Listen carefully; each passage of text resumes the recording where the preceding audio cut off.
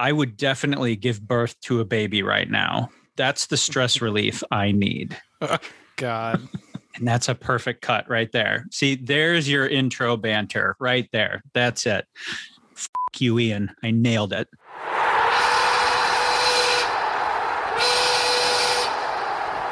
We're the Windy City Wingers. We're the Windy City Wingers.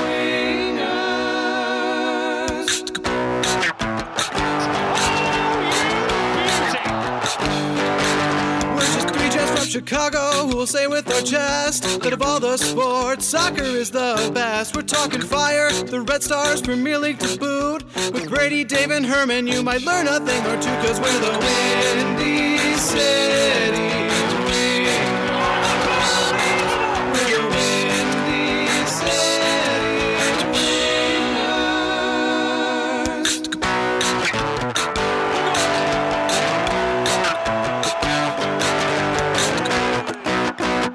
Hello, everyone, and welcome to the Windy City Wingers podcast, your one-stop shop for all things Chicago Fire, Chicago Red Stars, and a trip across the pond for soccer all across the world. My name is Alex Herman, and I'm joined, as always, by Brady Olson and Dave Kolichkowski. Ian is running things behind the boards, making us sound better and more intelligent than we really are. Thank you, Ian, for all that you do. Brad, Dave, how we doing today? All right. Good. All right would be an accurate way to describe this Monday. It is May 17th today. Pretty gloomy outside, but I had a heck of a Monday. Indeed. I also got screwed by work today. So we're a little low energy. So I'm going to try and bring it up. Oh, yeah. Up energy. Lift it up, baby. Bring it up before it gets brought right back down. Don't do that, About Dave. No, Dave. Come on. Somebody save me. So, Brad, you play soccer recreationally, and your team has now played 2 games since things are coming back from COVID. So how are you feeling after 2 games of soccer? And are you feeling ready for tomorrow? Because you play on Tuesdays, right? Yes, I will be playing tomorrow. I feel better than I do before I felt before games 1 and 2. So that's good. A little bit more confident, a little bit more fit. And the lower back soreness is slowly faded away. So hoping I wake up tomorrow to no lower back pain, and then I'll feel like I'm in my 20s again, which, by the way, I am still. Hanging on. Just hanging on. But I feel like you kind of went from standing to sprinting with physical activity. There is so that. The body is like, hey, I really enjoyed sitting in chairs most of the time, and now what you're doing is sprinting. So why does it have to be the opposite extreme? Why are we doing this? And you're like, because I love the sport more than anything in the world. Indeed. Shouts to you. Good luck. Godspeed, sir. And Dave, thank you. Big day for the Cubs. John Lester is returning to Wrigley, as well as Schwarber, but they're both in Washington Nats jerseys. On a scale of 1 to 10, how sad are you that you're missing that game to record this podcast?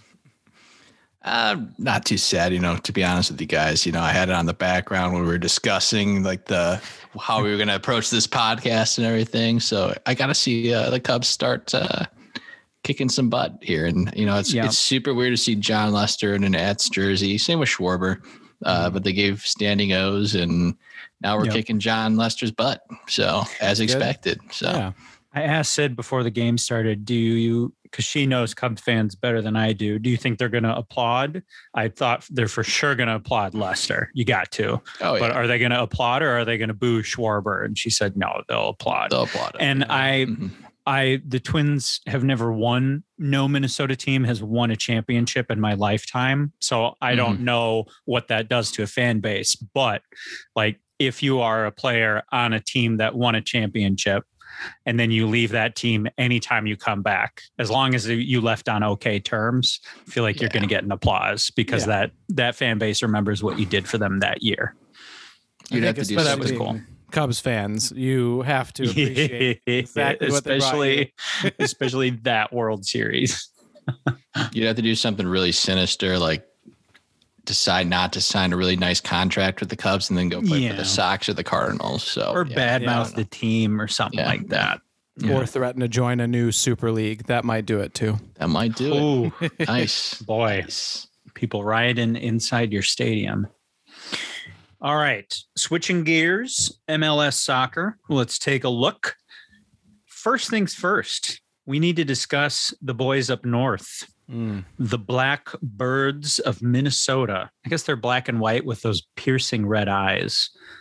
Blackbirds with Voldemort eyes. Devil The Loons here of Minnesota got not one, but 2 victories. God, this I wonder what past that's week.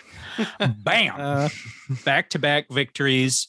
Meant a lot for the fan base, meant a lot for the team. The first one came Wednesday, May 12th, 1-0 against Vancouver. Someone get Tyler Miller a raise. The goalkeeper for the Loons had, the Loons won that game, but Vancouver should have put a few of those goals away. They had a lot of opportunities. Tyler Miller saved that game for the Loons, which is what you should do as the goalkeeper. But I was thoroughly impressed with him. So, and he's standing on his head, they would say, yeah, baby. Standing on his head. The one goal came from a nice header from Abila, which came from a great cross from Ludd. It was a fun watch. Saturday, May 15th was the other victory. They won 1-0 over FC Dallas. This was a tie game all the way. And Ludd put it away in the 94th minute, made a goal happen to give them the victory. As I said, that victory over FC Dallas was huge for the Loons. You could see it in their celebration. And I mean, any team is happy to win a game, but winning 2 in a row after the start they had really meant a lot to them. I am confused, though. Why did the Loons play twice this week? That's pretty typical for when you have a midweek game. Typically, there will then be another game during the following weekend. I don't know why the Fire didn't do that, except for they played on Thursday, so maybe that's why. But you had a Wednesday, Saturday. That's pretty typical of soccer. A lot of times the midweek game will be a cup, but the MLS has a bunch of regular season games. Did the Loons not play last weekend? Sure. I'm not sure. Me out here. So the reason it's throwing me off is when I look at other MLS teams' records, at least as of right now, the Loons have played one more game than most teams. But are you saying that throughout the season, like the Fire will have a week where they have a Wednesday game and then they have a Saturday game, and right. That's just the way the schedule works, and that's just what it is? Exactly. Yep. It seems a little odd to me, but it's more soccer. It's fine. That's more of an acceptable thing for soccer schedules, is they kind of feel like teams have their own journeys throughout this whole season and they try to make it fair. But in the end, every team is going to have their own very specific schedule, especially as we're getting out of this pandemic. They've had to do a lot of very specific, like just filling in pieces here and there. Moving over to the Fire, they were not so fortunate. Went down to DC United 0-1. They played last Thursday, May 13th. This was not a very fun game to watch. However, one piece of shining light in this dark den of a team right now. Right. We did start a 17-year-old at attacking mid, and he interchanged with Madron as far as being attacking mid and outside mid, and their interchange was fun. No, not too many spoilers, but this was about the only good thing for the Fire in this game. Mm-hmm. It was. You're right. Yeah. And the Fire got off to a poor start pretty quick. Flores puts a goal in for DC United in the 7th minute. very early on just did not look promising for Chicago Fire. Yeah, it was a bummer because Sekulic actually intercepted a pass that could have completely broken up this play at the beginning, but he just doesn't cleanly trap the ball or boot it out of trouble. And Nyman comes in, takes advantage of the mistake by Sekulic and finds Perez on the left wing, takes the ball down to the line, but he outpaces Almsberg as well while that's happening. And nobody plays man to man with Flores. And so he's wide open in the middle of the box. And then, so Perez just has to kind of loft it up to him and he puts an easy header into the back of the net. It was a pretty simple goal. Just another example of questionable defense. And I think that's about all we have to talk about in this one. 7 minutes in, we're just done. So that's the analysis. Yeah, this goal just seriously destroyed Fire's moxie. It came out looking okay, and I was excited about this game. I think DC is a beatable team right now, and just the defending here is terrible, and you could see it coming. You could see the people who were open and standing there and open, and the header itself isn't even that amazing of a header. It's just when you have that much space and time, the Fire made this look so easy for DC, and that's a major problem. So not great. Yeah, and then in the 20th minute, they almost doubled their lead with a aggressive shot from the left side of the box. He just absolutely bangs this one, and fortunately for the Fire, he hits the post, and we are able to kind of stay in the game at this point. And then as Brady mentioned, Gutierrez has 10 minutes of really good looks from the 30th to the 40th minute. The first one was in tight space where he kind of slices a ball that, was hopping in the box, and unfortunately he's not able to score from it. And then the really close attempt was a shot off the left post. That would have changed the composure of the game for sure. Especially with somebody that young scoring a goal, I think the Fire would have rallied behind it, but unfortunately they weren't close enough. And that's about it for the first half for me because it was just depressing.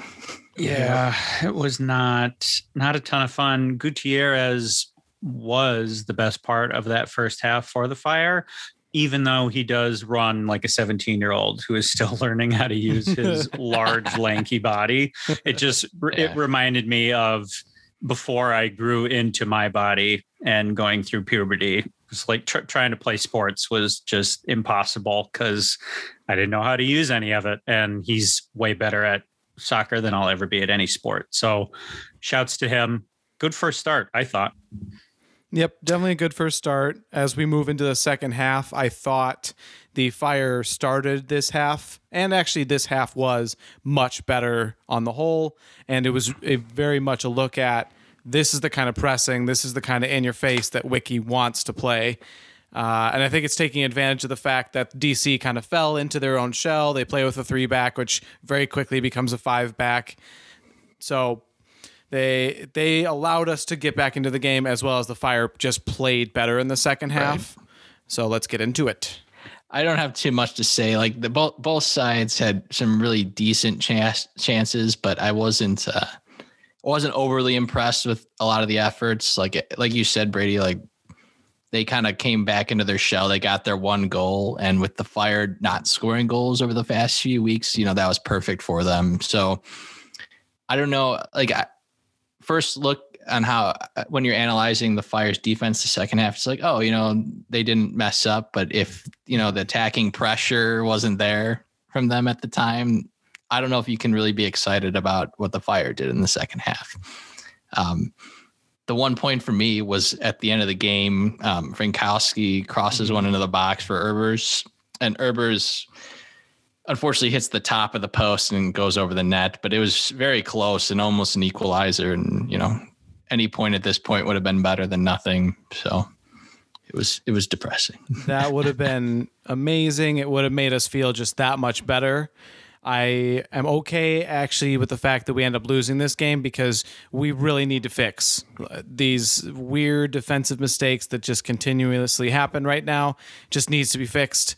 When you look at the actual stats of this game, there weren't a ton of chances created. DC created 1.2 expected goals and got their 1. The Fire actually created a better 1.6 expected goals, but didn't get their 1. So perhaps we deserved an away draw, but that is so far away from solving our problems right now. So, to my eyes, the Fire just looked like they got flat out beat by a team that just wanted it more, because DC United, as Brady said, is a beatable team right now. I don't think that they're more talented than the Fire are. I didn't see either team out scheme the other one more consistently throughout the game, but there were multiple times where the Fire just looked like they just didn't want to win the ball. And I don't know, is this a coaching issue? I don't have a good answer to that question. Because I don't think that desire can be coached. I think desire is just part of what's in you. I think confidence is a very interesting thing to talk about in soccer, because you are just a more complete player if you believe I'm getting to this ball, and when I get to this ball, I'm going to do something great with it. Whereas no one on the Fire can possibly think that internally right now. Everything's going against you constantly. And then you decide, well, I'm not going to turn into this situation because it seems a little bit more dangerous than maybe just doing a simple back pass here or something like that. And that's what soccer ends up translating to. You end up being more negative than you might be. And it's just a confidence thing more than it is even a strategical, tactical thing. And so expectancy theory is the theory that employees will behave or perform to what they think is the most likely expected event. Meaning, if they believe that we can do this thing, they will work hard and accomplish it. And it's meant for workplace employees. However, I think it applies in this situation where it seems like the Fire has been taken out of the Fire. They just don't really look like they believe that they're going to win that ball and they're going to win the game overall, which in my mind, the reason I ask, is it a coaching issue, is because I think it is. I know that you can't coach desire, but the coach's responsibility is to motivate the team, get them aligned, get them moving, give them the confidence to go out there and win the game. And the Fire don't have that right now. So it may not be a coaching issue. There may be more going on. But is Wicky's butt a little hot right now? Is he in the hot seat a little bit with a team playing this poorly? It's very early in the season, but I don't think the Fire finished last year particularly strong, if I'm not mistaken. This makes it 11 games in a row without a win. I guess he's probably sweating a little bit, at this point, but little hot butt. Yeah. I was going to say a little bit, but I don't know. There's still a lot of season left.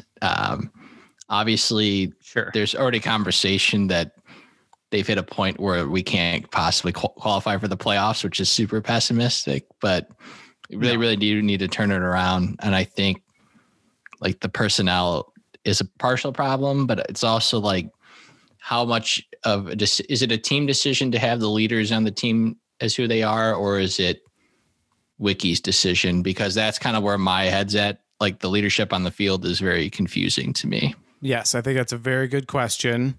I think salaries, so the salary information got released this past week, and the Fire are in the top quarter, the top 25% of highest salary.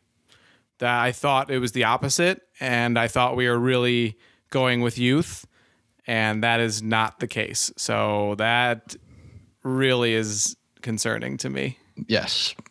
That's terrible news. Yes. Also, Jimenez was pulled in this game because he was bad. And Javier Casas has to come in and spell him in this game and was better than Jimenez. So just not a good situation when your DP, a player that we're going to rely upon to bring us to another level, is rock bottom at his own personal level right now. It's not good. I saw some images once the salaries got released, and he actually qualified for, I think, the starting 11 of most expensive players too in the MLS. So that's not good. And he's a quality player. We've seen it. Yeah. We've talked about it. And I think these past two games have been blatant examples of It's not good. It's not as solid. He isn't. I don't know if it's just people around him aren't where he expects them to be, or if he just has no idea where he himself is expected to be. So we're disappointed. We're worried. Are we inching closer to that panic button? Have you gently pushed it at all? It's available. It's there to be pushed. Okay. I'd say much like Wiki's butt right now, I'm starting to drip some sweat onto the panic button, but like that's about it. Yeah. Okay. Apt. Got it. Apt. What will be very interesting is, and we'll touch base on this a little bit later on, is if the Fire can win their next game, how quickly a lot of that goes away. A win fixes everything in sports. So it'll be interesting. Again, next week, we'll see how we're feeling. Staying in Chicago, moving over to the ladies of soccer. Chicago Red Stars this week, also not very fortunate in their game. Played the Portland Thorns, lost 5-0. Not good. I don't even really want to analyze this one. I mean, to sum it up, they gave up 4 goals in 30 minutes, and then Julie Ertz was subbed out with a knee injury in the 29th minute, which is terrifying. And as of the last time I checked, they were still waiting the results of the MRI. I didn't have anything pop up at this moment. Didn't look good. Not good for not only the Red Stars, but the U.S. women's national team as well. So right, not great. One thing that I thought was really cool this game was the goalie from the Portland Thorns, Franch. She just had some really cool awareness. She intercepted a pass in the box around the 16th minute. She kind of popped up right away and just launches one to Sinclair, who was like cutting down the field, and she finds Smith to the left, and they just she slips it into the back of the net, and it was just a beautiful, quick, fast break style goal, and just really cool awareness from a goalie.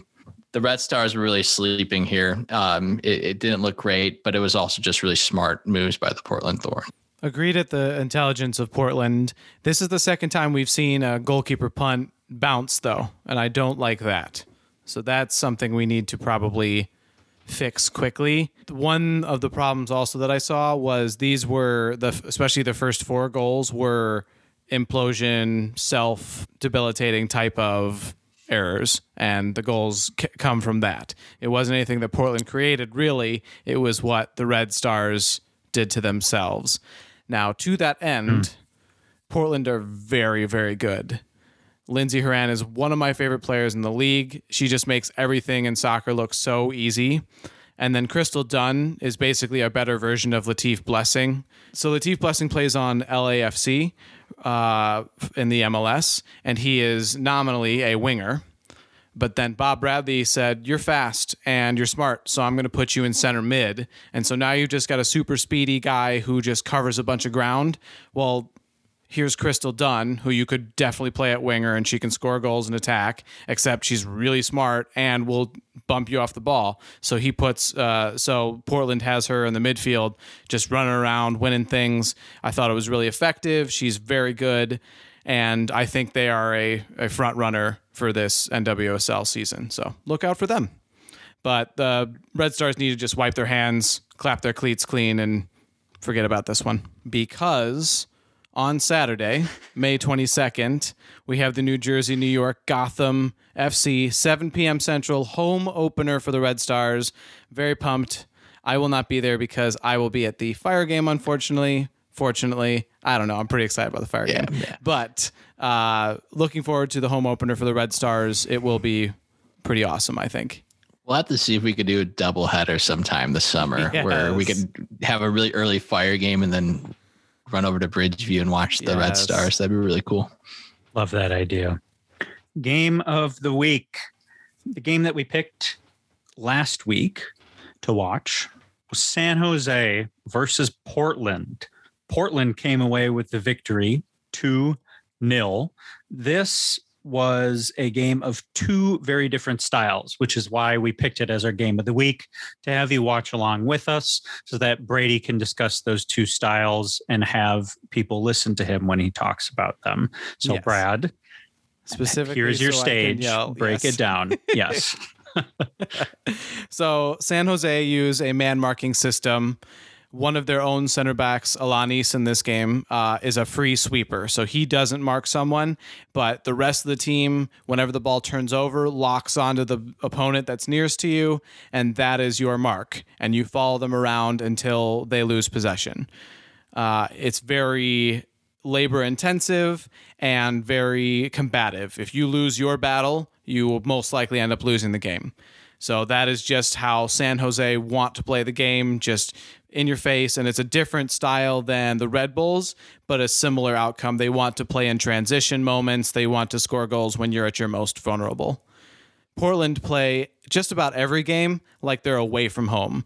They'll permit the opponents to have the ball, play very tight defensively, and then they've got super talented attackers that when you're on the counter, 1v1, 1v2, 2v2, they are ready to beat you in small-sided situations.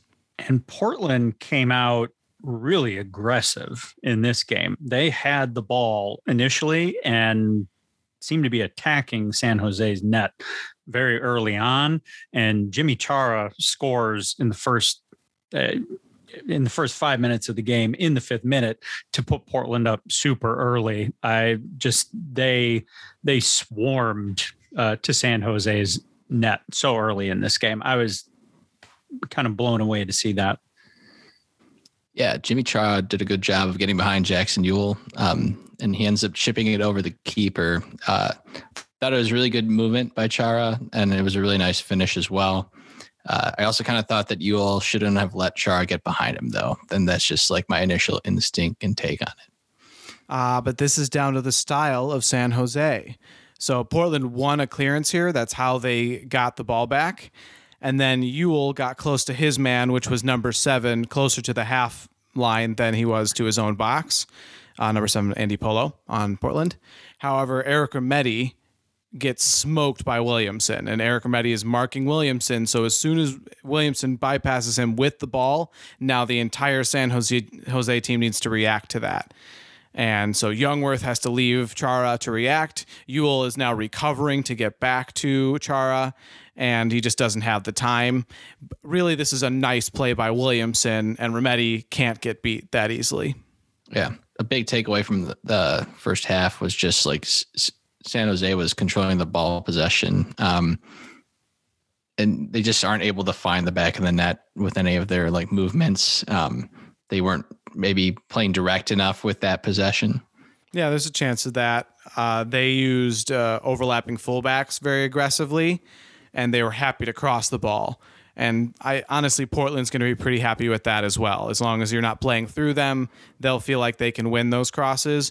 But I was just impressed with the amount of people that San Jose were pouring into the box on those crosses. It was 4 to 5 attackers were in there in the box, which is pretty interesting. And I don't know if that is just because they were down a goal immediately or that's as aggressive as they normally play. But as far as this game, it made it fascinating. And I just like to point out that Cade Cowell is good. Another 17-year-old Caden running around in the MLS, attacking and scoring goals. He's super fun to watch. He has the possible assist of the season so far, and he's super fast, and I'm very excited to see him on the U.S. national team in the future. And that is way too soon to be talking about that. I am well aware. Yes. And then just to kind of like sum up the stats, at least as far as ESPN's stats came in, San Jose actually had 72% of the possession. I don't know. I thought they were, despite not scoring, they were really fun to watch, like just move the ball around. And I think they can be a fun team as they grow this season. I think they'll be a really good watch. But what was kind of funny though, too, is despite all that possession, both teams had the same amount of shots on goal. So San Jose just really wasn't efficient with their time spent with the ball at their feet. Yep. Moving into the second half, obviously San Jose had the possession for the majority of the game, as well as in that second half. Wondo has a big opportunity early, comes up short. Yeah, they were given a penalty kick based off a ball that hit one of the Timber's arms in the box, and he just completely misses. Well, I shouldn't say completely misses, but I just felt like he didn't put enough power behind his shot into the lower right-hand corner.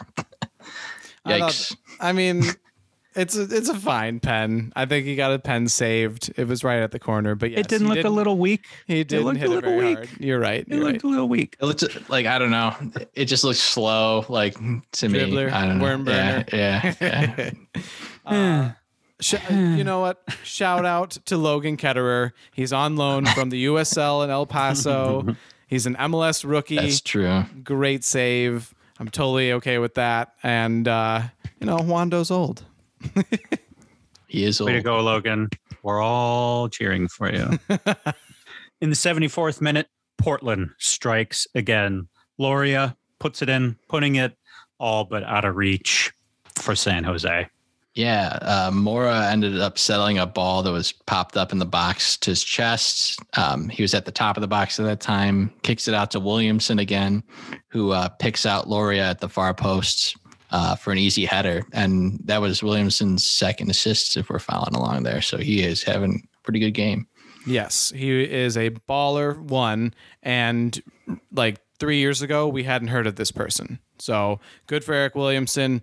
He absolutely was the best player in this game.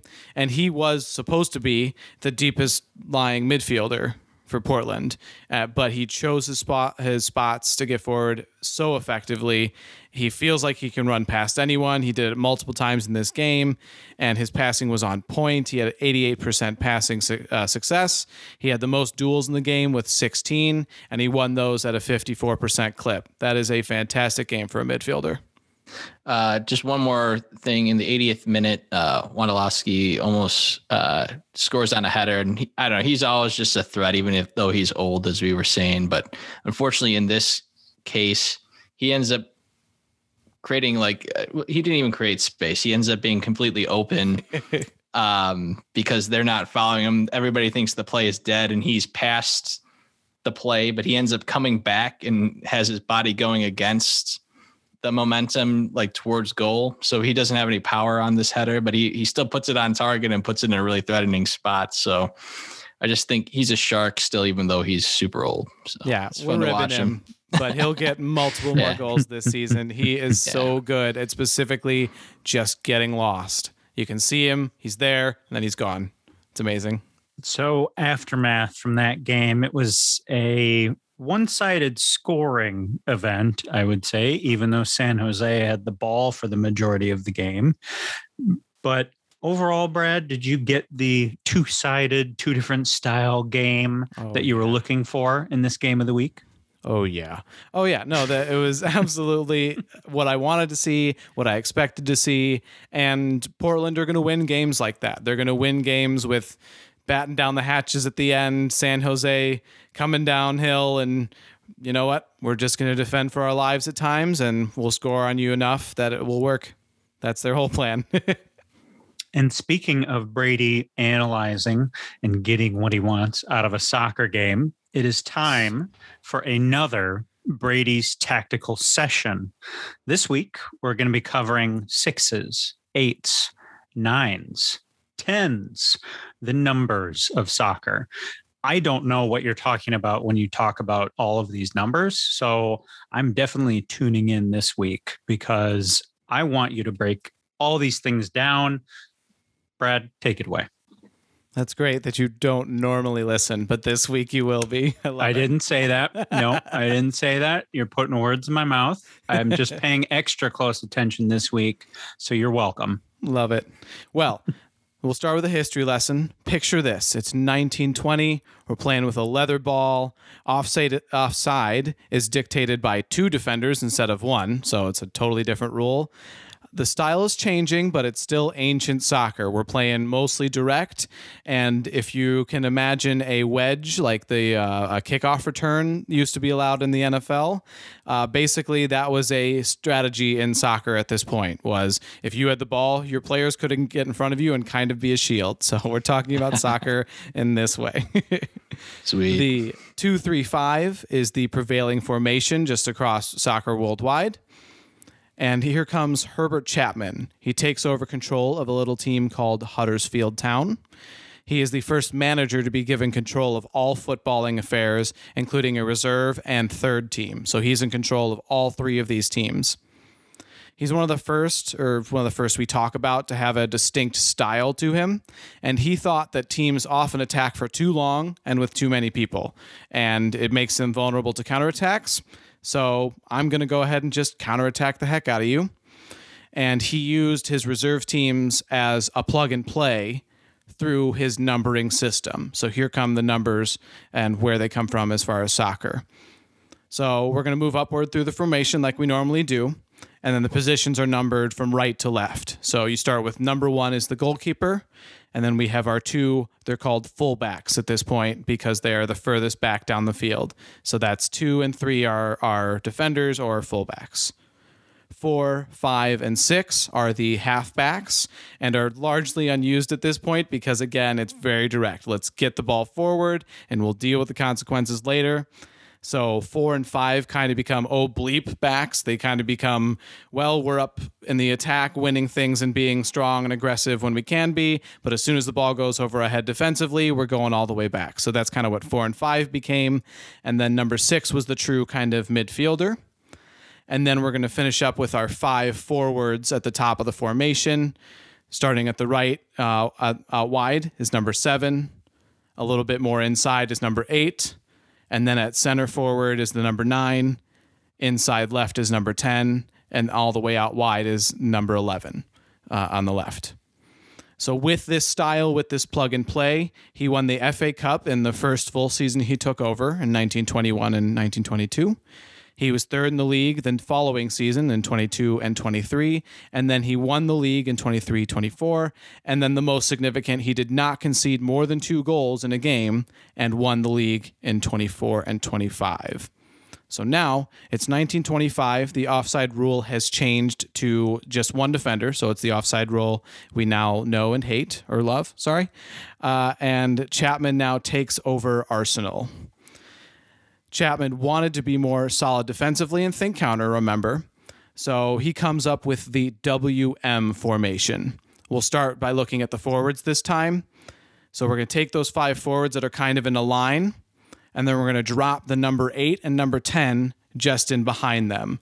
So if you look at your piece of paper in front of you, it now looks like a W. The 8 now became a box-to-box midfielder, kind of control a lot of the midfield, and then the number 10's job was to link between that midfielder and those forwards up top. Moving back down the field defensively, the number 5, who was the middle halfback, if you will, dropped in between the fullbacks, the 2 and 3. So now the fullbacks get pushed out wide. So that's where we come up with these fullbacks that go up and down the full length of the field. Now they're more known for that outside recognition, if you will. That leaves number 4 and 6 in the midfield. So now we have a 3-2 as far as our defense and midfield, and it kind of looks like an M. So we have our WM formation. The way that he put his team together, numbers 4 and 5 were pretty interchangeable because they were kind of center backy, if you will. And number 6 was his true defensive midfielder. So that's where the number 6 becomes the defensive sort of playmaker, but really controls the midfield from his own half. And then the 4 and 5 become those halfbacks that are really just center backs that their job is to defend. Now, I want to get into a little bit of Arsenal's early deviance as a club because Herbert Chapman took over Arsenal. He didn't even really want to. He wanted to go into engineering and make a bunch of money. Instead, Arsenal, who was crap but very rich, paid him nicely to be their manager. Bolton wanted a record transfer fee for their talented attacker, David Jack, and Arsenal wanted this player. So Chapman arrives at the hotel that he was going to meet with the Bolton representatives. He arrives at the hotel a half an hour early and goes to the bar. He tells the waiter, bribe in hand, "George, this is my assistant. He will drink whiskey and dry ginger. I will drink gin and tonic. We shall be joined by guests. They will drink whatever they like.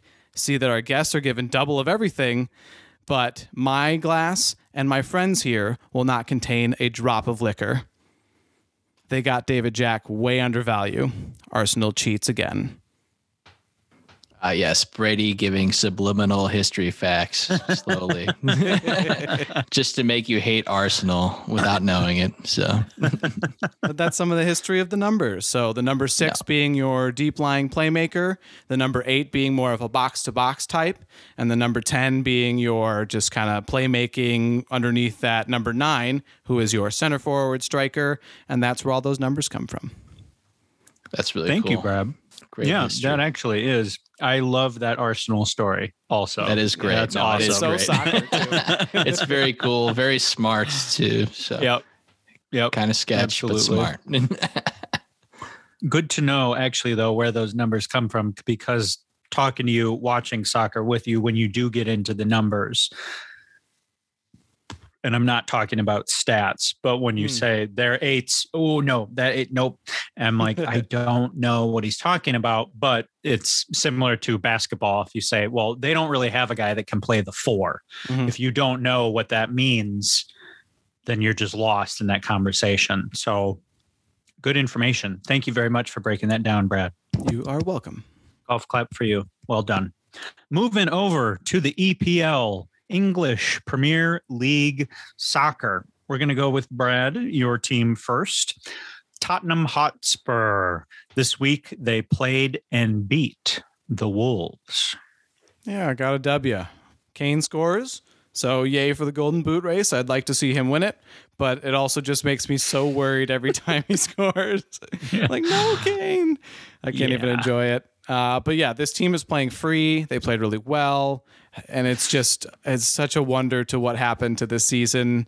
And I went in thinking I was really confident and Mourinho's going to bring us trophies and back to the drawing board. Hopefully we keep Kane. I would love to see that, but I'm just losing confidence in that every game.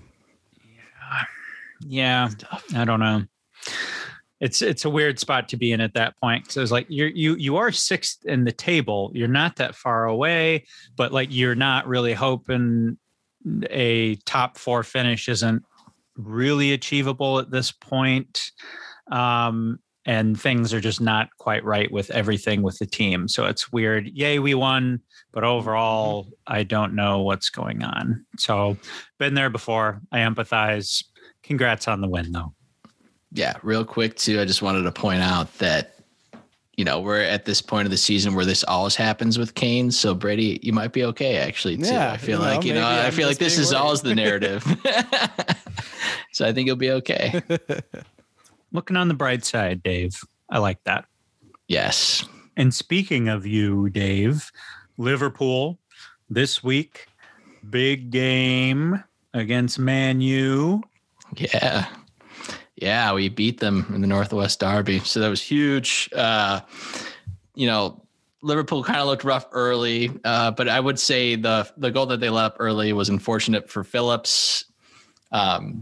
It came in and it started looking like it was going to bend into the far post. So he puts his knee up and unfortunately he connects with it and puts it in the back of the net. And, they interviewed him after the game. He's like, what are you going to do? Like, I thought there was a chance it was going to go in anyway. So I tried to react to it and I was too slow. And he's a big, tall, lanky guy. So it just wasn't a quick enough reaction. He didn't have enough time. Life of a center back. Yeah. Right. You're only remembered if you do something awesome pretty much. And ridiculed for everything else. So yeah. Firmino actually had a huge game, for a guy who is the number 9, quote unquote, but is more of a false 9.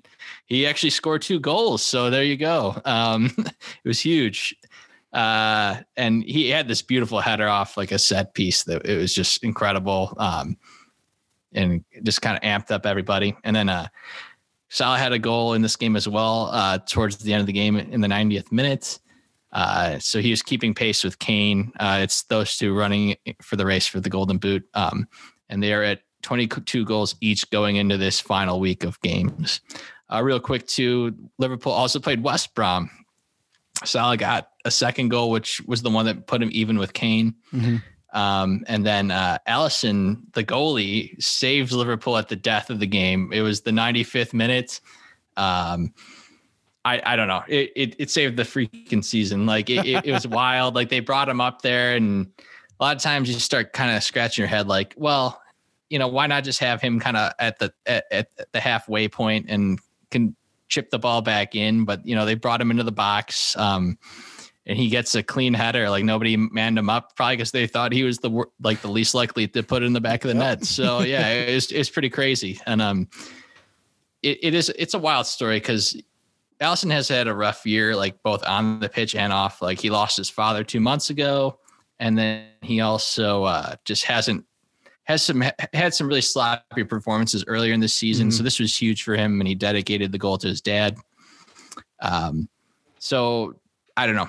Despite them barely beating West Brom by an insane goal from a goalie at the end of it, I wouldn't bet against Liverpool at this point, although I have been very optimistic about Liverpool for the last month, and they still have disappointed me. That draw against Newcastle is still a knife in the ribs pretty much, because if you beat them there, this is a much more interesting conversation. But the fact that Leicester City and Chelsea play each other midweek is huge for them. And, I think if Chelsea's too focused on the Champions League final, that Liverpool can sneak in here and take fourth. So it's going to be good. I am secretly rooting for that, Dave. I think that'd be a lot of fun. But I think it'd be more fun if Chelsea actually end up winning the Champions League too. So just to deprive City of that accomplishment would be fantastic. So hate. Yeah. There's no pettiness in this group at all. Other things that happened in the world of soccer. Big doings. The FA Cup. Leicester City versus Chelsea. Yeah, this was an exciting game, and Leicester City come away 1-0 victors, but it was not that simple. Fans were in the stands, which is awesome, and was truly... Love it. It made the game so much better, and boy, have I missed seeing fans in the stands. Now, I hope the on-field mic stayed just as hot, because that's been wonderful to hear all the nonsense on the field. But to have the fans in the stands for this game was super important, I think, for England as a whole. But for this tournament, for these teams, it was truly wonderful to watch. I do hate Chelsea, but they debuted next year's kit, which looks pretty sweet. So I will give them that. In the 65th minute, Tielemans goes top shelf. He was the best player in this game, deserved the goal. It was kind of a weird strike because he goes across his body, and I don't think it didn't look like he hit it that hard, but boy, did it scream off his boot and right in the top corner, so that was fantastic. Chelsea almost tie the game up, but were offside by an armpit, and VAR strikes again, but it would have brought this game to extra time. It would have been totally nuts, but happy for Leicester with the FA Cup win. Just absolutely great for them, and RIP to their late owner. I feel good for them, and it was the better team won this game as well, which makes me feel good too. Staying in England, just want to do a quick table talk with 2 games left. So the Champions League spots are still wide open. It's a really close race between Leicester, Chelsea, and Liverpool. Just to give you guys like a points perspective with the goal differential as well. Leicester City is at 66 points with a goal differential of 21. Chelsea is at 64 points with a goal differential of 22. And then Liverpool is at 63 points with a goal differential of 21 as well. So basically, if Liverpool went out and Chelsea gets a draw there, Chelsea's then in the hot seat, or especially if they get a loss, then Liverpool can outscore them at that point. And Chelsea has, like I said, a lot going on at this part of the season too, with the Champions League final looming against City. Leicester City being drop points. Yeah, absolutely. And I think, Tuchel has a lot of interesting decisions to make, especially after losing the FA Cup. It's going to be very interesting where it goes from there for him, just because of his fallout with PSG and not winning the Champions League. I wonder if he's really focusing on that right now. So could be. We'll kind of see what happens. And then just I am going to stay in England a little bit longer too. So Fulham, West Brom, and Sheffield United have all lost. So they're all gone. And I'm pretty sure, Brady, you and I successfully predicted those three, if I'm not mistaken. We're gonna have to rewind the tapes, but I think we were pretty close, especially you. I don't know if I had Sheffield United, but you said Sheffield United is definitely going to drop and fall from the graces. So good on you. Real quick, I'm going to hop over to the championship though, which is the league right below the EPL. Right now, Watford and Norwich City have qualified automatically to come up to the EPL and take 2 of those 3 spots. But in the championship, there is a playoff for the final spot for the teams from 3rd to 6th place. And right now those teams are Bournemouth, Brentford, Barnsley, and Swansea. Bournemouth is up 1-0 against Brentford on aggregate, and Barnsley is down 0-1 against Swansea. I am secretly praying for Barnsley to come back and win in the second leg because we have Daryl Dike, the U.S. men's national team player. So that's my preference. But if you want to watch some really exciting soccer outside of the EPL on this Sunday, which is when all the last games happen, there are games right before, and a game right after for these playoff games, second legs, and it'll determine who goes to the final in Wembley and who gets that final spot. Basically, they go to Wembley, which is like a huge game. They usually sell out a full crowd if it's COVID's not going on, but I would imagine they'd have a really large capacity after the FA Cup final. It'll be very exciting to see who locks up that last place. So jumping now to La Liga real quick, I'm going to run through all the really close races at this point. So in La Liga, we have a tight finish between Atletico and Real Madrid. They are 2 points separated at this point. So if, let's say, Atletico Madrid gets a draw in the final game, but Real Madrid win, right now Atletico Madrid has a goal differential of 41 and Real Madrid has 38. So it is very possible that even if Atletico gets a draw and they might think that they're safe on goal differential, if Real Madrid really runs up the score, they're in trouble. So they were best off just winning it and not messing around. But we will see what happens. Serie A, as we mentioned, Inter Milan locked it up, but there's a really tight race for the final Champions League spot. Right now, Juventus is not in that final 4th spot. They're in the Europa League, which would just be really crazy because the Ronaldo, not only that, but then you got the Ronaldo exit rumors. So it's crazy. So we'll mention there's one game with really significant impact that we are going to highlight as the game of the week in a little bit. Yeah. In Ligue 1 in France, Lille dropped points this week. So now PSG is only a point behind. And actually Monaco comes back into play, but the goal differential kind of eliminates them. So it doesn't really matter unless PSG loses and Monaco absolutely annihilates the team that they play this week, like 7-0. It doesn't matter. PSG with a 56 goal differential. Man, they've been killing teams. And they're second place. I mean, they're the one team that is clearly above everybody else, but it's just fun to see a dark horse like Lille just still hanging on. And if they just win, they could put it to bed and it'd be fun. It'd be a really fun story to see. Timmy Weah too. Yeah, exactly. And then just a shout out to the Bundesliga. They actually have their Champions League spots locked up. Bayern obviously ran away with the title, but Leipzig and Dortmund and Wolfsburg all locked up their spots as well. So look at that goal differential for Bayern. Yeah. Woof. Yeah. They're also another team where it's just them in a competition by themselves normally, and then let's see who falls behind them. So, but that's the roundup for this week, guys. Love it. Thank you, Dave. Love it. Yeah. So much happening this weekend in soccer. I did not know about the this year it's Bournemouth, Brentford, Barnsley, and Swansea. I didn't know that they make a big, huge game out of who's going to earn that final spot in the Premier League. But what a fun event to go to if you have the opportunity to, which none of us do currently. But what a riot that's got to be, even if you're not a fan of one of those teams, the energy in that stadium. And if you're one of those players, you're basically fighting for your life. It's like, this is your opportunity to go play in the EPL. Emphasis on the word fighting. They kick each other up and down the field. It's awesome. It's a much more physical league. If you need any more motivation than an opportunity to play in the EPL, you're playing the wrong sport. Go out there and beat each other up. Yes. Love it. Looking forward to next week. A lot of big games. The biggest that we have picked out. Serie A. AC Milan versus Atalanta.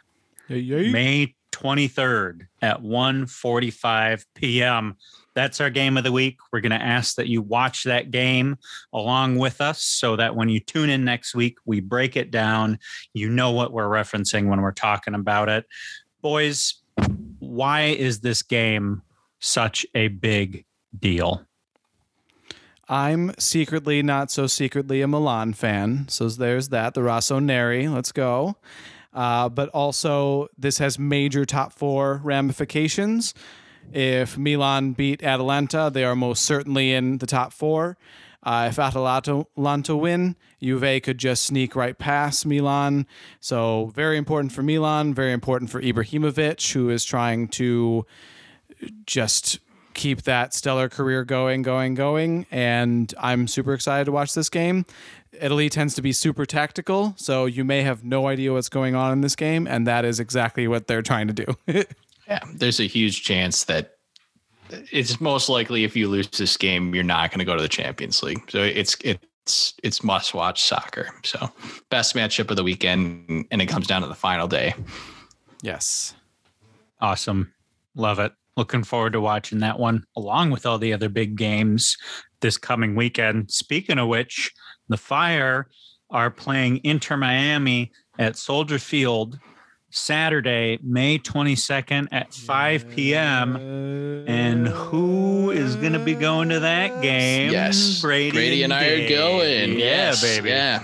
My first time as a season ticket holder. I cannot wait. I've had these tickets for a year and a half now, and this is my first time to use them. So I'm super hyped. And so hopefully Brady and I could bring back a win because we need it. And we are going to be hitting up the Tottenham bar, the Atlantic as well, we've decided. So it's going to be a ton of fun.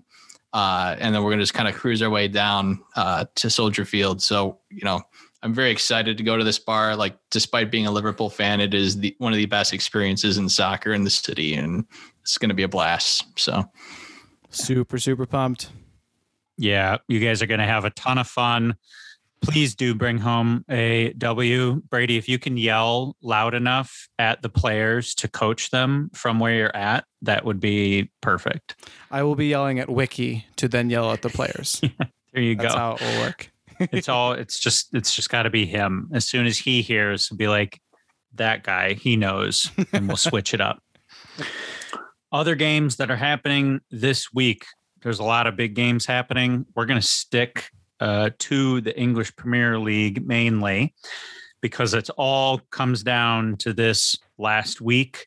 Each team plays 2 games, final showdowns. The big games that have Champions League spots or that will determine Champions League spots. Chelsea versus Leicester City, May 18th at 2:15. Liverpool versus Burnley, May 19th at 2:15. And the last game for all teams, May 23rd at 10 a.m. The must-watch games for that, if Champions League is down to the wire, is Leicester City versus Tottenham, Chelsea versus Aston Villa, and Liverpool versus Crystal Palace. That sounds like a good day to sit on the couch and watch soccer all day. What's important to note there is if Liverpool have a bust against Burnley, then the final day, unfortunately, isn't going to be as entertaining. What's great about the final day of the EPL and most leagues in Europe, though, is they start all the games simultaneously. Most of the channels that have these games too have like a goal watch type show where it hops around and kind of keeps track, especially if the race is tight. Normally what you're watching is who can win the title. Maybe it's between 2 teams or 3 teams, but obviously this year the focus is going to be on qualifying for Europe. And there are going to be Europa League impact like games as well. So I think sit down, like watch the games, watch the game before and after to see who's going to be playing in the final of the championship playoff. Mm-hmm. And then in the evening or in the afternoon, watch the Serie A game with us. It's going to be a great day for soccer. Heck yeah. Yeah, baby.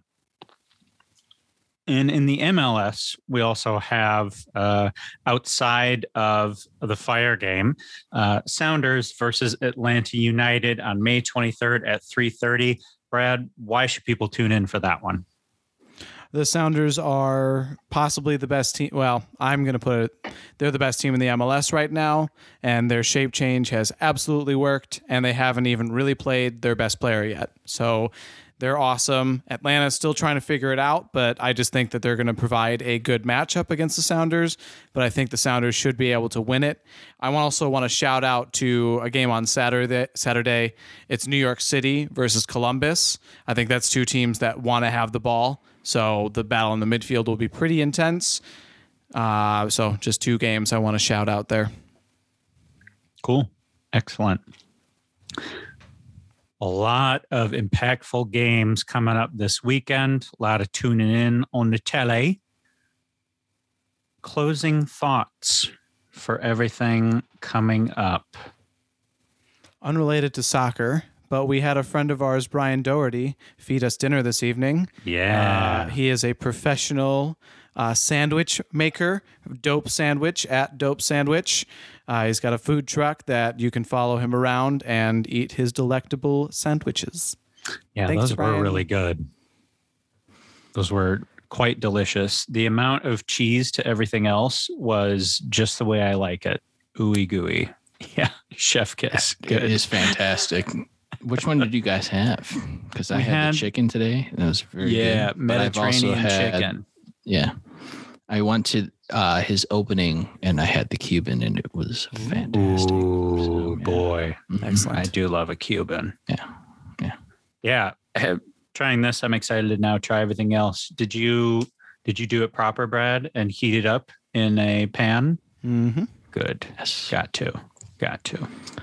My closing thought is Dave's Correction Corner. Okay. Dave's Correction Corner. Real quick. The championship playoff games are actually on Saturday, May 22nd, and not Saturday, May 23rd on opposite sides of the final games. I know. Just makes a lot more sense the other way, but that's not what's going on. Good for me and Brady, though, when we're at the bar on the weekend and we get to watch the exciting games. So not the end of the world. Sorry, the fans, though. So Brentford is playing Bournemouth at 6:30 a.m. on Saturday, May 22nd. Swansea plays Barnsley at 12:30 p.m. on May 22nd as well. So, yeah. Nice.